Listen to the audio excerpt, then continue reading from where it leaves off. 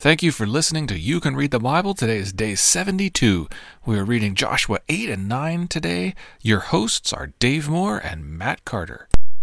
This is the Daily Reader for day 72, Joshua chapters 8 and 9.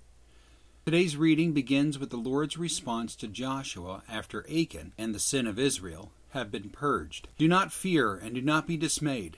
See, I have given into your hand the king of Ai. We'll be looking at 3 distinct episodes today, all related to both conquest and covenant. First, Israel heads out to take Ai, in coordination with the Lord's blessing and his instructions. Next, Israel completes the dedication ceremony on Mount Ebal and Mount Gerizim that was outlined in Deuteronomy 27. Now a note here. When reading about the size of the armies and the numbers of people, I want to remind you of the range of meanings of the Hebrew word Eleph, which I covered on day 43 at the beginning of Numbers. For example, we could be looking at 30,000 soldiers or at 30 divisions. Now finally, chapter 9 opens an episode with the people of Gibeon. Town's leaders, looking for any way to save their town and their own skins, concoct a ruse with which they hope to deceive the Israelites. Chapter pivots on one small observation of Israel's leaders, but they did not ask counsel from the Lord. And this foreshadows how it will turn out. The author is highlighting a lack of focus throughout this book. There are moments when the Lord's counsel is sought, such as before Jericho, and others when it is not. Probably noticed at the beginning of chapter 7 that the author knows that Israel had broken faith with the Lord. Israel itself did not. Here, with Gibeon, the author is quite clear that a deception is unfolding, and makes it clear again why Israel did not see this. A simple consultation with the Lord, it's hinted, would have saved a whole lot of trouble. It seems that every success is followed by misplaced self-reliance.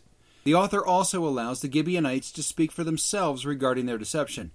Because it was told to your servants, for a certainty, the Lord your God had commanded his servant Moses to give you all the land and to destroy all the inhabitants of the land from before you. So we feared greatly for our lives. Their reasoning shows confidence in Yahweh and elicits sympathy. And Joshua's "how could you" question seems stupid. So what else were they going to do? Try to keep your focus on Israel, not Gibeon, during this presentation. Our verse for this week once again is Galatians 3:29. And if you are Christ's, then you are Abraham's offspring, heirs according to the promise. Joshua chapters 8 and 9. Now let's read it. Chapter 8. And the Lord said to Joshua, Do not fear and do not be dismayed. Take all the fighting men with you and arise. Go up to Ai. See, I have given into your hand the king of Ai and his people, his city and his land. And you shall do to Ai and its king as you did to Jericho and its king. Only its spoil and its livestock you shall take as plunder for yourselves. Lay an ambush against the city, behind it. So Joshua and all the fighting men arose to go up to Ai. And Joshua chose 30,000 mighty men of valor and sent them out by night. And he commanded them, Behold, you shall lie in ambush against the city, behind it. Do not go very far from the city, but all of you remain ready. And I and all the people who are with me will approach the city, and when they come out against us, just as before, we shall flee before them. And they will come out after us until we have drawn them away from the city. For they will say, They are fleeing from us, just as before. So we will flee before them. Then you shall rise up from the ambush and seize the city, for the Lord your God will give it into your hand. And as soon as you have taken the city, you shall set the city on fire. You shall do according to the word of the Lord. See, I have commanded you. So Joshua sent them out. And they went to the place of ambush and lay between Bethel and Ai to the west of Ai. But Joshua spent that night among the people. Joshua arose early in the morning, and mustered the people, and went up, he and the elders of Israel, before the people of Ai. And all the fighting men who were with him went up and drew near before the city, and encamped on the north side of Ai, with a ravine between them and Ai. He took about 5,000 men, and set them in ambush between Bethel and Ai to the west of the city. So they stationed the forces, the main encampment that was north of the city, and its rear guard west of the city. But Joshua spent that night in the valley. And as soon as the king of Ai saw this, he and all his people, the men of the city, hurried, and went out early to the appointed place toward the Arabah to meet Israel in battle. But he did not know that there was an ambush against him, behind the city, and Joshua and all Israel pretended to be beaten before them, and fled in the direction of the wilderness. So all the people who were in the city were called together to pursue them, and as they pursued Joshua, they were drawn away from the city. Not a man was left in Ai or Bethel who did not go out after Israel. They left the city open and pursued Israel. Then the Lord said to Joshua, "Stretch out the javelin that is in your hand toward Ai, for I will give it into your hand." And Joshua stretched out the javelin that was in his hand toward the city. And the men in the ambush rose quickly out of their place, and as soon as he had stretched out his hand, they ran and entered the city and captured it, and they hurried to set the city on fire. So when the men of Ai looked back, behold, the smoke of the city went up to heaven, and they had no power to flee this way or that, for the people who fled to the wilderness turned back against pursuers. And when Joshua and all Israel saw that the ambush had captured the city, and that the smoke of the city went up, then they turned back and struck down the men of Ai. And the others came out from the city against them, so they were in the midst of Israel, some on this side and some on that side. And Israel struck them down, until there was left none that survived or escaped. But the king of Ai they took alive and brought him near to Joshua. When Israel had finished killing all the inhabitants of Ai in the open wilderness where they pursued them, and all of them to the very last had fallen by the edge of the sword, all Israel returned to Ai and struck it down with the edge of the sword. And all who fell that day, both men and women, were 12,000, all the people of Ai. But Joshua did not draw back his hand with which he stretched out the javelin until he had devoted all the inhabitants of Ai to destruction. Only the livestock and the spoil of that city Israel took as their plunder, according to the word of the Lord that he commanded Joshua. So Joshua burned Ai and made it forever a heap of ruins, as it is to this day. And he hanged the king of Ai on a tree until evening. And at sunset Joshua commanded, and they took his body down from the tree and threw it at the entrance of the gate of the city, and raised over it a great heap of stones, which stands there to this day. At that time Joshua built an altar to the Lord, the God of Israel, on Mount Ebal, just as Moses the servant of the Lord had commanded the people of Israel, as it is written in the book of the law of Moses, an altar of uncut stones, upon which no man has wielded an iron tool. And they offered on it burnt offerings to the Lord, and sacrificed peace offerings. And there, in the presence of the people of Israel, he wrote on the stones a copy of the law of Moses, which he had written. And all Israel, sojourner as well as native born, with their elders and officers and their judges, stood on opposite sides of the ark before the Levitical priests, who carried the ark of the covenant of the Lord, half of them in front of Mount Gerizim, and half of them in front of Mount Ebal, just as Moses the servant of the Lord had commanded at the first, to bless the people of Israel. And afterward he read all the words of the law, the blessing and the curse, according to all that is written in the book of the law.